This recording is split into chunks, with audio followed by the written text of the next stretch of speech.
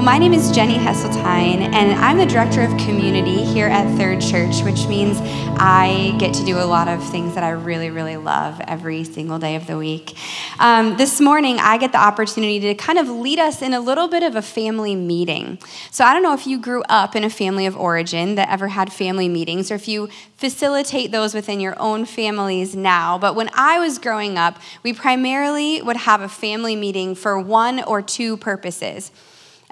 Potentially to plan something really exciting together, or to brainstorm together and maybe do some problem solving together. So this morning, I actually propose that we get to do both as a family. We get to plan something really exciting, kind of based around, I really don't want to use the word problem, but problem solving is maybe the best way that I know to characterize it. We have this incredible opportunity in front of us, this challenge that is the number of people that are coming to this service in particular and to this church. It is such a great thing, and we're so excited about what the Lord is doing and the hearts that are being transformed and the people that are coming and joining this family. And so don't hear what I'm not saying. This isn't a problem to be solved, but it does require some planning, and it requires some strategy and some culture creation and some ways that we can come together as a family and welcome new family members in really well together. So that is our task in this family meeting this morning. And I want to share just a few ways with you that I believe that we can really prepare our culture to be one that welcomes well as new family members join us. I'm going to start with a quote that is not directly from Scripture, but it's based on the prayer that Jesus prays in John 17, where he prays for the final time before he goes to the cross. And he's praying in this prayer for unity. He's praying for the believers not only that he has gotten to walk with and influence firsthand in his time on this earth, but he's praying for us. He's praying for those of us who are walking this earth now. And the main thing that he prays for is that we would all be unified so that we can properly share what the kingdom looks like to others who come among us. So this quote is based on that, and it's by a woman named Christine Pohl, who's been highly influential in my own life and my own view of hospitality. And it says, "The best testimony to the truth of the gospel is the quality of our life together. Jesus risked his reputation and the credibility of his story by tying them to how his followers, we, live and care for one another in community." That's a powerful statement. And that gives us this challenge of this high responsibility of creating a culture that welcomes others well and that shows that we share a life together that is one of kingdom purpose and kingdom impact, and one that is rooted and grounded in his love. And so this morning, I want to just share with you a few key ways that I believe that we as a family can really embrace this kingdom culture and be ready to welcome in even more family members. Some of them are more about the posture of our hearts, and some of them are really practical, tangible things. So I'm going to go both places with us this morning. I think, first of all, just all of us being able to take that view of how highly regarded it is the way that we share our life together. I think it's a commonly heard phrase that you might be the only Jesus that someone else sees, or you might be the only Bible that another person gets to read. That puts it on a really individual level, and that's a great thing. Those things I think are true. I think it's important how we live our individual lives. But this takes it to a new level in saying it's the quality of our shared life together that really is able to reflect the truth of the gospel. And so I want to challenge us to just put ourselves in that posture of recognizing that it's how we interact with each other and how we welcome others in that might just be what expresses the truth of the gospel to them. And so as we think about welcoming people in, I want to think about what does it look like to show that we honor one another. This going back 2 years ago, at this exact week, we were talking about what it looks like to create kingdom culture in kingdom community. We talked about 4 main things: being real, showing mercy, honoring one another, and then being transformed. So I'm going to take us back to that H, the RMHT logo that you still see around, hopefully on t-shirts and stickers and all kinds of things. We're going back to that H of honoring one another. So what does it look like for it to be made known and well known that we honor each other in this place? And one of the ways that I think we can do that is to be ready for new family members to join us. So I think honoring one another looks like a few tangible things. It looks like getting cozy in our rows here in the sanctuary so that as people come in, they can be welcomed all the way into this room. We love it that we have an extension of the sanctuary in the narthex right now. But the reality is, looking around, there are lots of seats still available in this room, right? And so honoring one another in this case might look like getting cozy with a neighbor so that there's room for other people to join us in this space. Another way that we can honor those who are coming in is to think about the other ways that we utilize this facility, and specifically in parking. I don't know if you guys have experienced this, but I experienced it firsthand coming in a little late a couple weeks ago when my husband was out of town. I was trying to wrangle 4 kids and get them here on time, and we pulled up, and it was like, what is going on? The parking lot was crazy, and there was not a single spot. But as I tried to put myself in the shoes of someone who was new or visiting the church, I thought about, wow, if this was what my experience was and I was driving around lap after lap trying to find a spot and I didn't know where to go, I might actually just turn around and pull out and go back home instead. So what would it look like if those of us who are in this family said, you know what, I want to make sure that that's not somebody else's experience. I'm going to intentionally park at Jefferson. I'm going to intentionally park at the middle school so that there are always parking spaces available on this campus for that first-time guest who doesn't know where else parking might be available. I specifically want to encourage us that if you're coming for the purpose of worship and discipleship or serving on a Sunday morning and you're going to be here for longer than one service time, would you especially consider parking off-site? The reality is that these parking spaces are needed for every single service. And so if I come in and I'm going to be here all morning and I take a spot in our lot, then that's potentially 3 other cars that can't get in there. So again, I want to say all of this with the excitement and the encouragement of what a great thing this is that we get to solve and go after together, and encourage you to take some practical next steps to honor one another well, and so that we can honor our guests as they're coming in as well. So thanks for being such a great team in this. Thank you for being a culture of people who are attracting so many others to join this family. Would you pray with me now? Jesus, we thank you for the high honor and the high responsibility that you gave us, that the quality of our shared life together might reflect who you are and what your kingdom looks like. And I thank you for these beautiful people of Third Church who exhibit that so well. And God, I thank you for an opportunity to take that culture of honor to the next level as we welcome more into our family.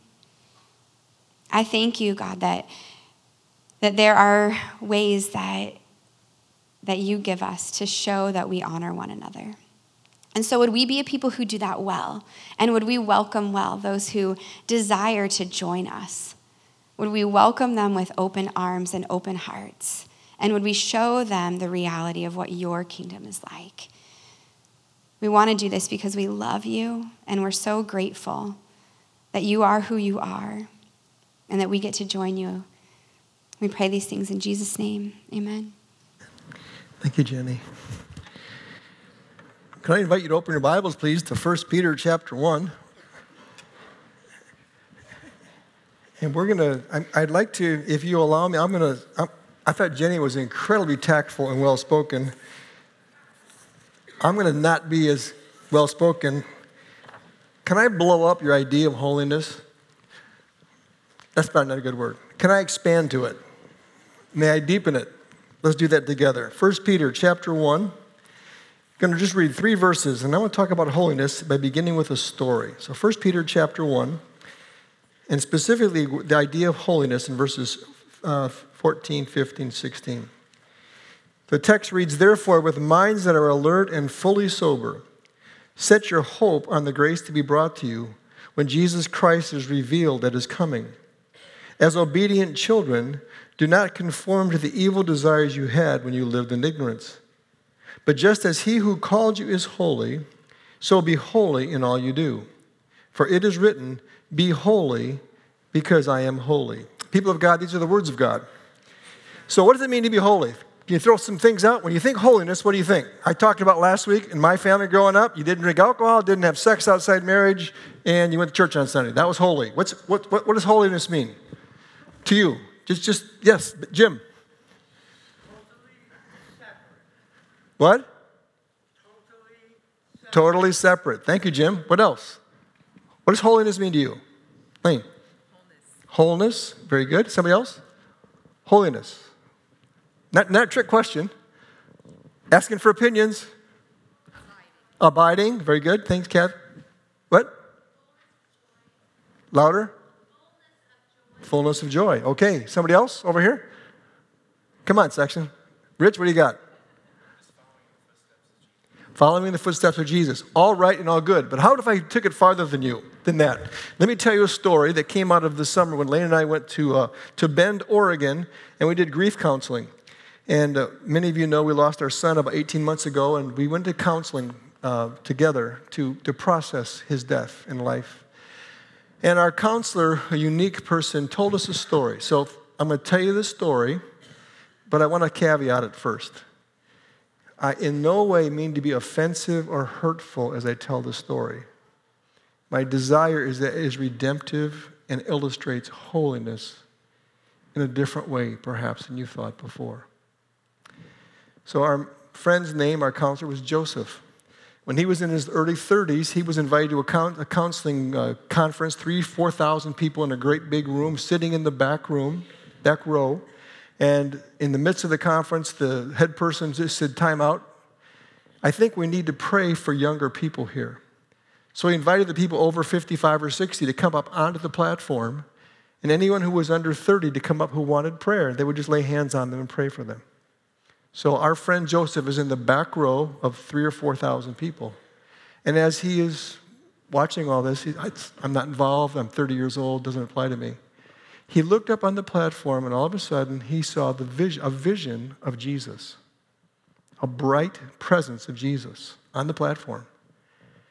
And with Jesus were two hands like this on the heads of two little boys. And so in his mind eye, he's having a conversation with the Lord, what he sees, and he asked, Lord, who is this? And Jesus said, these are your sons. And he fell to the ground and wept. As he laid there in a puddle of tears, crying deep, deep, deep tears, he sensed the Lord saying, come up onto the platform. So he walked up onto the platform and said, Lord, who are these? And Jesus said, these are the sons that you aborted. He again hit the ground and wailed. And the Lord said, stand up. So he stood up, Jesus standing in front of him. He said, I want you to meet your sons. This is Daniel, and this is Isaiah. And he just wept. But what was interesting was the look of Jesus to him.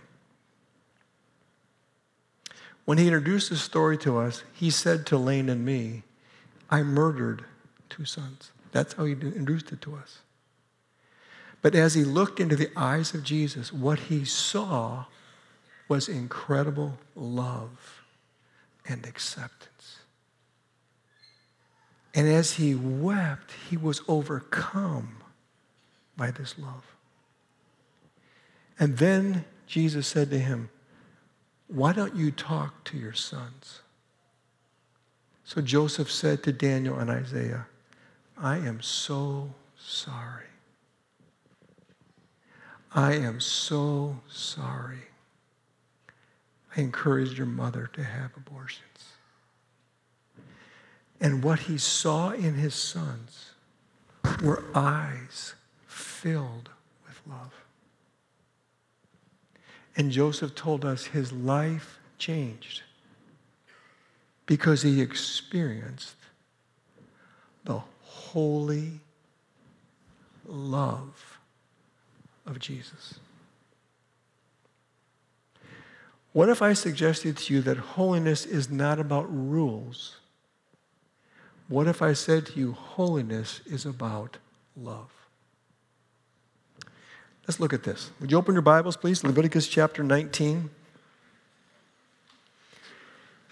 So you notice in our 1 Peter passage, the quote is from Leviticus. So let me take you through the passage where this is found, and allow me to begin to add to our understanding of holiness. I'm going to read a few verses out of chapter 19. So this is part of called the Holiness Code of the Jewish people. I'm going to read verses 1 through 4, 9 through 16, 33, and then 37. So please hear these words from the Lord.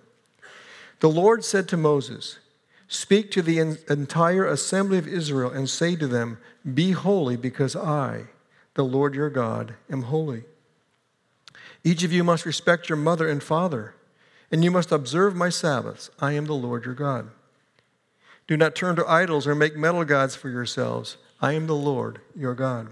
Verse 9, "When you reap the harvest of your land, do not reap to the very edges of your field or gather the gleanings of your harvest. Do not go over your vineyard a second time or pick up the grapes that have fallen. Leave them for the poor and the foreigner. I am the Lord your God. Do not steal. Do not lie. Do not deceive one another. Do not swear falsely by my name and so profane the name of the Lord your God. I am the Lord. Do not defraud or rob your neighbor. Do not hold back the wages of a hired worker overnight. Do not curse the deaf or put a stumbling block in front of the blind, but fear your God. I am the Lord. Do not pervert justice. Do not show partiality to the poor or favoritism to the great, but judge your neighbor fairly. Do not go about slandering among your people." Verse 33, "When a foreigner resides among you in your land, do not mistreat them. The foreigner residing among you must be treated as your native born. Love them as you love yourself, for you once were foreigners in Egypt. I am the Lord your God." Verse 37, "Keep all my decrees and all my laws and follow them. I am the Lord your God." People of God, these are the words of God. So what we used to do, what the church has done over the ages, as did the Israelites, is you develop a codified set of rules. These are in, these are out. These are good, these are bad. What if I just brought you the themes that's in the Holiness Code in chapter 19? These are the themes. How you relate in your family is supposed to be about love, and that's holiness. Sacred spiritual practices are supposed to be done in love. That's holiness.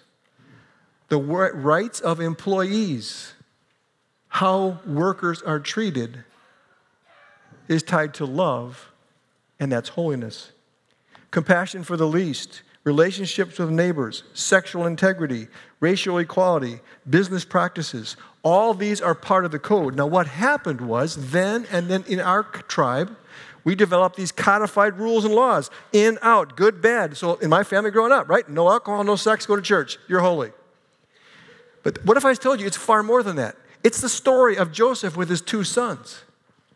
There was obviously Jesus present, and he was holy. He was other. But what did Joseph experience? An amazing love, an acceptance, a welcome in spite of brokenness and pain and sin. What if holiness is not, first of all, about rules, but about relationships? So let me play it with you now. Where did we get the 10 Commandments from? Leviticus 19. You can find the 10 Commandments in Leviticus 19. So now let's jump to Jesus. Here's the Holiness Code. Jesus was questioned by someone, "So Lord, how do you summarize the law? What's the law mean?" What did Jesus say? "You shall love the Lord your God with all your heart and soul and mind and strength. Commandments 1, 2, 3, 4. Love the Lord your God. Not practices, rules, and regulations. And then what did Jesus say? Love your neighbor as yourself. Commandments 5, 6, 7, 8, 9, 10. To love God and love neighbor, according to Jesus, is holiness. So think about it. If we kept the first 4 commandments, we would have no idols. We would be whole in our understanding of who our God is, and we'd be rich in that relationship. And how about if we kept the other 6 commandments? You wouldn't have to worry about someone stealing or slandering or committing adultery with your spouse or whatever. There would be absolute love and acceptance everywhere because we obeyed the commandments. So the commandments, listen now, are fundamentally about love. Love God, love people, Jesus said. You fulfill the whole law. Well, do you think about holiness like that? Do you think of, so imagine now, you're Joseph. And Jesus is on the platform. And something you've done in your past is the most painful, self-condemnatory, shame-producing thing of your life. And you are fully exposed. What would your Jesus do to you? So this is what John Calvin and A.W. Tozer and everyone says. The single most important thing about any person is what they think about God. And Jesus said, if you've seen me, you've seen the Father. So you want to know what holiness looks like? Holiness looks like Jesus. Well, I don't know about this. Sounds pretty wishy-washy. Would you look at Acts chapter 11? Page numbers on the screen. Let's look at a few verses. Let's look at verses 1 through 10, and then 15 through 18. So you remember chapter 10 is the story of Peter and Cornelius. Now he's in trouble in chapter 11, so watch him describe it. Acts chapter 11. The apostles and the believers throughout Judea heard the Gentiles had also received the word of God. So when Peter went up to Jerusalem, the circumcised believers criticized him. Remember I told you about a year ago? They were flaming mad. They were stinking hot mad. They were hot mess mad. And they said to him, you went to the house of uncircumcised men and ate with him. And we read those words and go right past it. So let me make it real clear. He was violating, what he was told to do was violating what they've been told not to do for thousands of years. You don't touch Gentiles. You don't go to a Gentile house. You don't go through a Gentile region. You stay away from those dirty pigs. What was the prayer of the rabbis? I thank you, God. I'm not a dog, a woman, or a Gentile. That was their prayer. That's what they prayed. And now the Lord is saying, what? Go hang out with the scumbags. And the circumcised, the leaders in Jerusalem say, wait a second. You're breaking the holiness code. You can't do this. This is against the rules. Next verse. Verse 4. So starting from the beginning, Peter told him the whole story. I was in the city of Joppa praying. In a trance, I saw a vision. I saw something like a large sheet being let down from heaven by its 4 corners, and it came down to where it was. I looked into it, and I saw 4-footed animals of the earth, wild beasts, reptiles, and birds. And then I heard a voice. Whose voice? Whose voice? Jesus' voice telling me, get up, Peter, kill and eat. I replied, surely not, Lord. Nothing impure or unclean has ever entered my mouth. The voice came from heaven a second time. Do not call anything impure that God has made clean. This happened 3 times, and then it was pulled up to heaven again. Verses 11 through 14, they come in the house. Something powerful happens. Verse 15, as I began to speak to these Gentiles, the Holy Spirit came on them as he come on us at the beginning. I remember what the Lord had said, John baptized with water, but you'll be baptized with the Holy Spirit.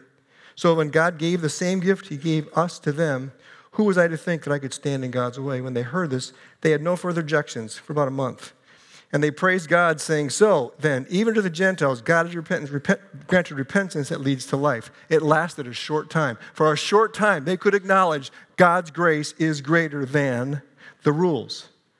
So one of the questions that we're going to start raising in the coming weeks is this. How far does your concept of grace go? How far, how much grace do we offer ourselves? So just imagine, go back to my friend Joseph. So he's standing and sees Jesus in the front, and he sees the two sons who he encouraged two women to abort. I want you to put in your worst sin, your worst decision ever, how far does grace extend to you? Can you forgive yourself for some decision of the past? Or does your Jesus go, you scumbag, you deserve, you... And let's go this way. And what about other people? When people hurt or wrong or dishonor, when someone posts something about you on social media, how do you respond? How did Jesus respond? Say, listen, no. You want to know what holiness is and what it looks like? Look at Jesus. Give you some examples. What was Jesus accused of by the religious, rule-keeping, holiness people? He's a friend of prostitutes, and he's a drunk, a wine bibber. A question, where must Jesus have been to be called a drunk and a friend of prostitutes? Hello? Or how about this? When people had leprosy in Jesus' day, what were they to do? They were to yell, unclean, unclean, unclean, and everyone was supposed to stay 30 yards away. What did Jesus do? Jesus violated the holiness code, and he touched them. What does holiness look like? It looks like Jesus.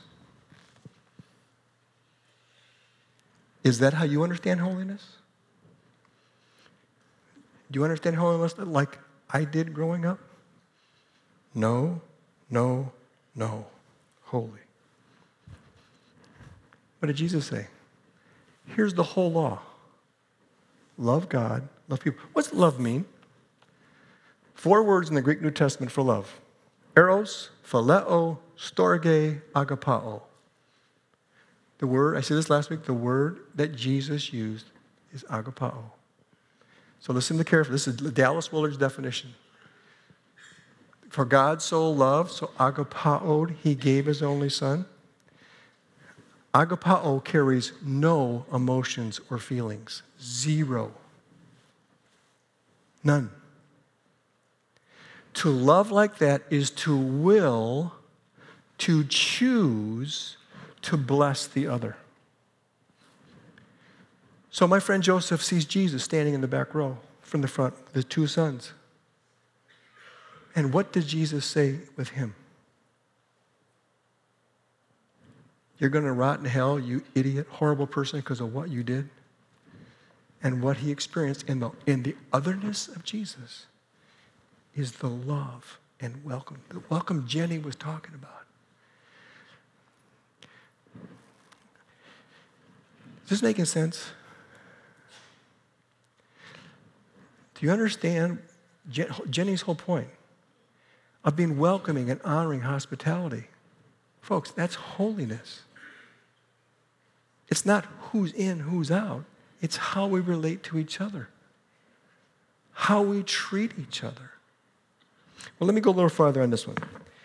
Can I have slide number 6? Here's my simple definition. Holiness isn't biblically defined by a simple formula. At its core, the biblical vision of holiness is relational. A couple quick quotes about 1 Peter. Listen to this. The Lord's purpose in the world is not so much, and Jenny talked about this, is the creation of holy individuals, but the creation of a holy people whose lifestyle and relationships are a testimony to Christ and his kingdom. So think of us now. The Bible says Jesus is the head of the body. How every single one of us in this room live all week long affects the whole body and when people think about Jesus. How you work, how you do sports, how you interact with people, roommates, family, jobs, employers, all of those things, all of us together point to Jesus or they don't.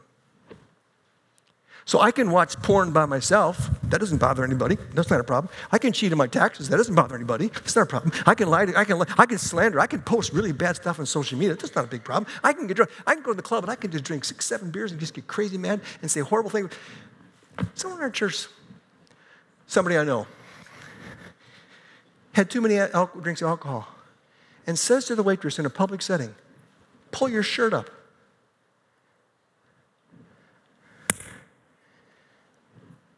Guess what? He goes here. So how's Third Reformed Church known at that place? A bunch of sexist idiots. Really? Pull your shirt up. Really? How we act, what we say, what we do together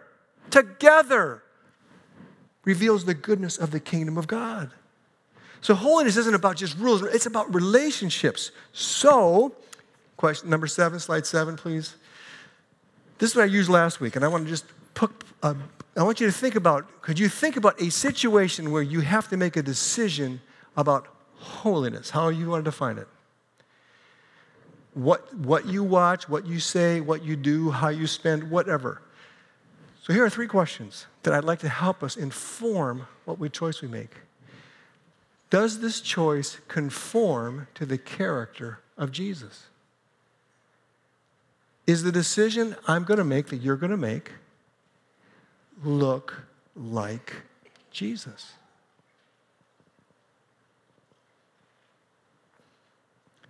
Come on.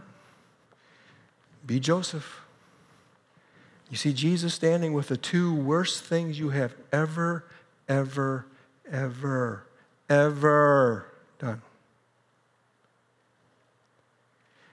And that one looks at you in holiness, which is love. And you know what you did was wrong, but you know you are accepted and welcomed. Is your choice conforming to the character of Jesus? How about the next one? Does the choice you're considering, reveal an appropriate response to the marvel of our salvation? I'm going to go one more time. Did it last week, I'll do it one more time, and I won't do it again for a while. Remember, someday, the scriptures say Jesus is coming back. Amen? And when he comes back, there's going to be judgment. Amen? And when you stand before him, what's he going to say? You stinking scumbag, you had 2 abortions. You know what? You just need to rot in hell because you're just terrible. If you have a relationship with Christ, you are en Christo. You've been born again of imperishable seed. 1 Peter chapter 1. You have been given new life and regenerated, and you're becoming wholer every day in Christ. You will stand before Jesus, and what he will say to you on Judgment Day is, welcome home. It is so good to have you here. Do you all know that? That's the marvel of our salvation. We can keep sinning. Little sin, hopefully we're sinning less. Can I say that? Let me just stop for a second. Is this true? Is this true of you? Are you finding yourself, as you grow in Christ, sinning or wanting to sin less? And I know many of you, and the answer I know because I know you is yes. What does that mean? You're becoming more like Christ. But back to this. Because of what Christ has done, the marvel of your salvation, why would we want to diminish this incredible, awesome, unbelievable love? Can you imagine this? On the day that Christ returns, he's going to say to you, welcome home, my child. Whenever we see our kids, you know this, whenever our kids' family lives far away, you see them, what do? You hug them and you kiss them. It's so good to see you. Think about this. We have 3 sons who live on the earth and one who lives with Jesus. And I've said this many times in the last 27 years. Those of you who know me know I love our church family. Agapao, I love you. But you all know, because I've told you, I would never sacrifice one of my kids for any one of you. No way. So how much love is in the heart of God when he allowed his one and only Son to die for us? You think on Judgment Day, after he's made that sacrifice, if we respond to it, he's going to go, you idiots, you just go to hell because you live one crappy life. It is by grace that we are saved, not by works, lest anyone boast. How much grace is there? How much grace? And the last one, will this choice stand up to scrutiny on the day of Christ? Now remember, you're not judged for your salvation if you're en Christo, but you'll be judged. Listen now. You will be judged for, listen, the scriptures say for every single word you have ever spoken. You'll be judged by how you handled the resources and people the Lord's entrusted to you. And what's the purpose of that judgment? To give you rewards. The marvel of our salvation is not only that we're accepted forever in Christ, we're also rewarded. And I think what we're going to do on Judgment Day, when he gives us rewards, give them back, say, thank you, Lord. Thank you, thank you, thank you. So my question is, as we think about holiness, does it conform to the character of Christ? Does it appropriately respond to the marvel of our salvation? And does it stand up to scrutiny on the day of Christ? So go back to my friend Joseph.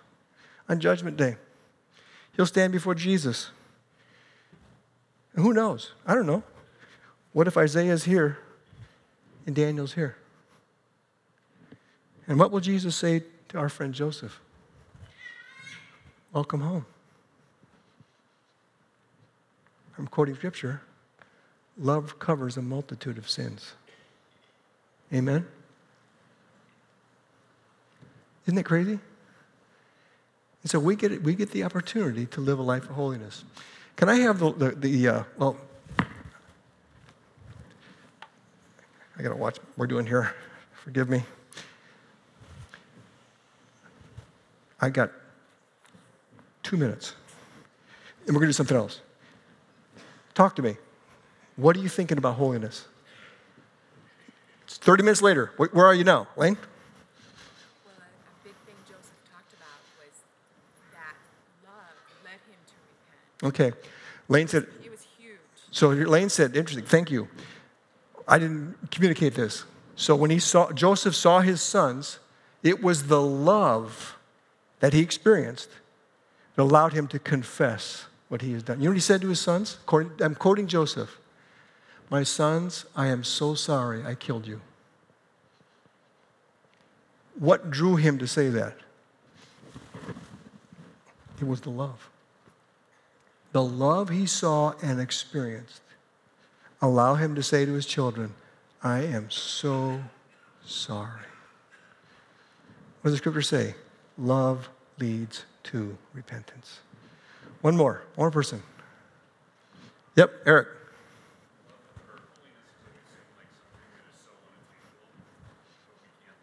Very good.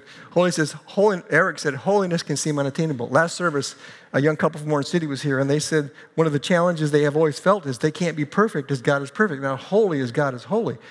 But you can love. Eric's point. Agapao. The fruit of the Spirit is love. You connect to Jesus, his Spirit lives, we can love. Very good. Let me lead us in a prayer, and then we're going to respond with some music, and then we're going to give a specific response to holiness. Let me show you what the response is going to be. Can I have slide number 8? So I'd like you to, after we're going to sing something to kind of open our hearts, prepare our hearts a bit, a brief song, and then I'd like to ask if you'd be willing, with someone close by, after listening to, interacting with the things I have just said, what are your thoughts, your feelings about living a holy life so that you can flourish in exile? Worship leaders, you want to come on up? We offer a prayer. We're going to try and move into this, and then we're going to have one song, neighborhood time, one song. Let's pray. Lord, we want to say thank you And we bless you that you are one who invites us into this deep, deep, holy, loving relationship. That you have modeled out a life of holiness. And you've given us your example and your word, and most of all, your Holy Spirit. That we too can be people who live holy lives. And living as these loving ones, we reflect you and point people to you. So help us, Lord. Help us. Fill us with your Spirit to live for your glory. In Jesus' name, amen.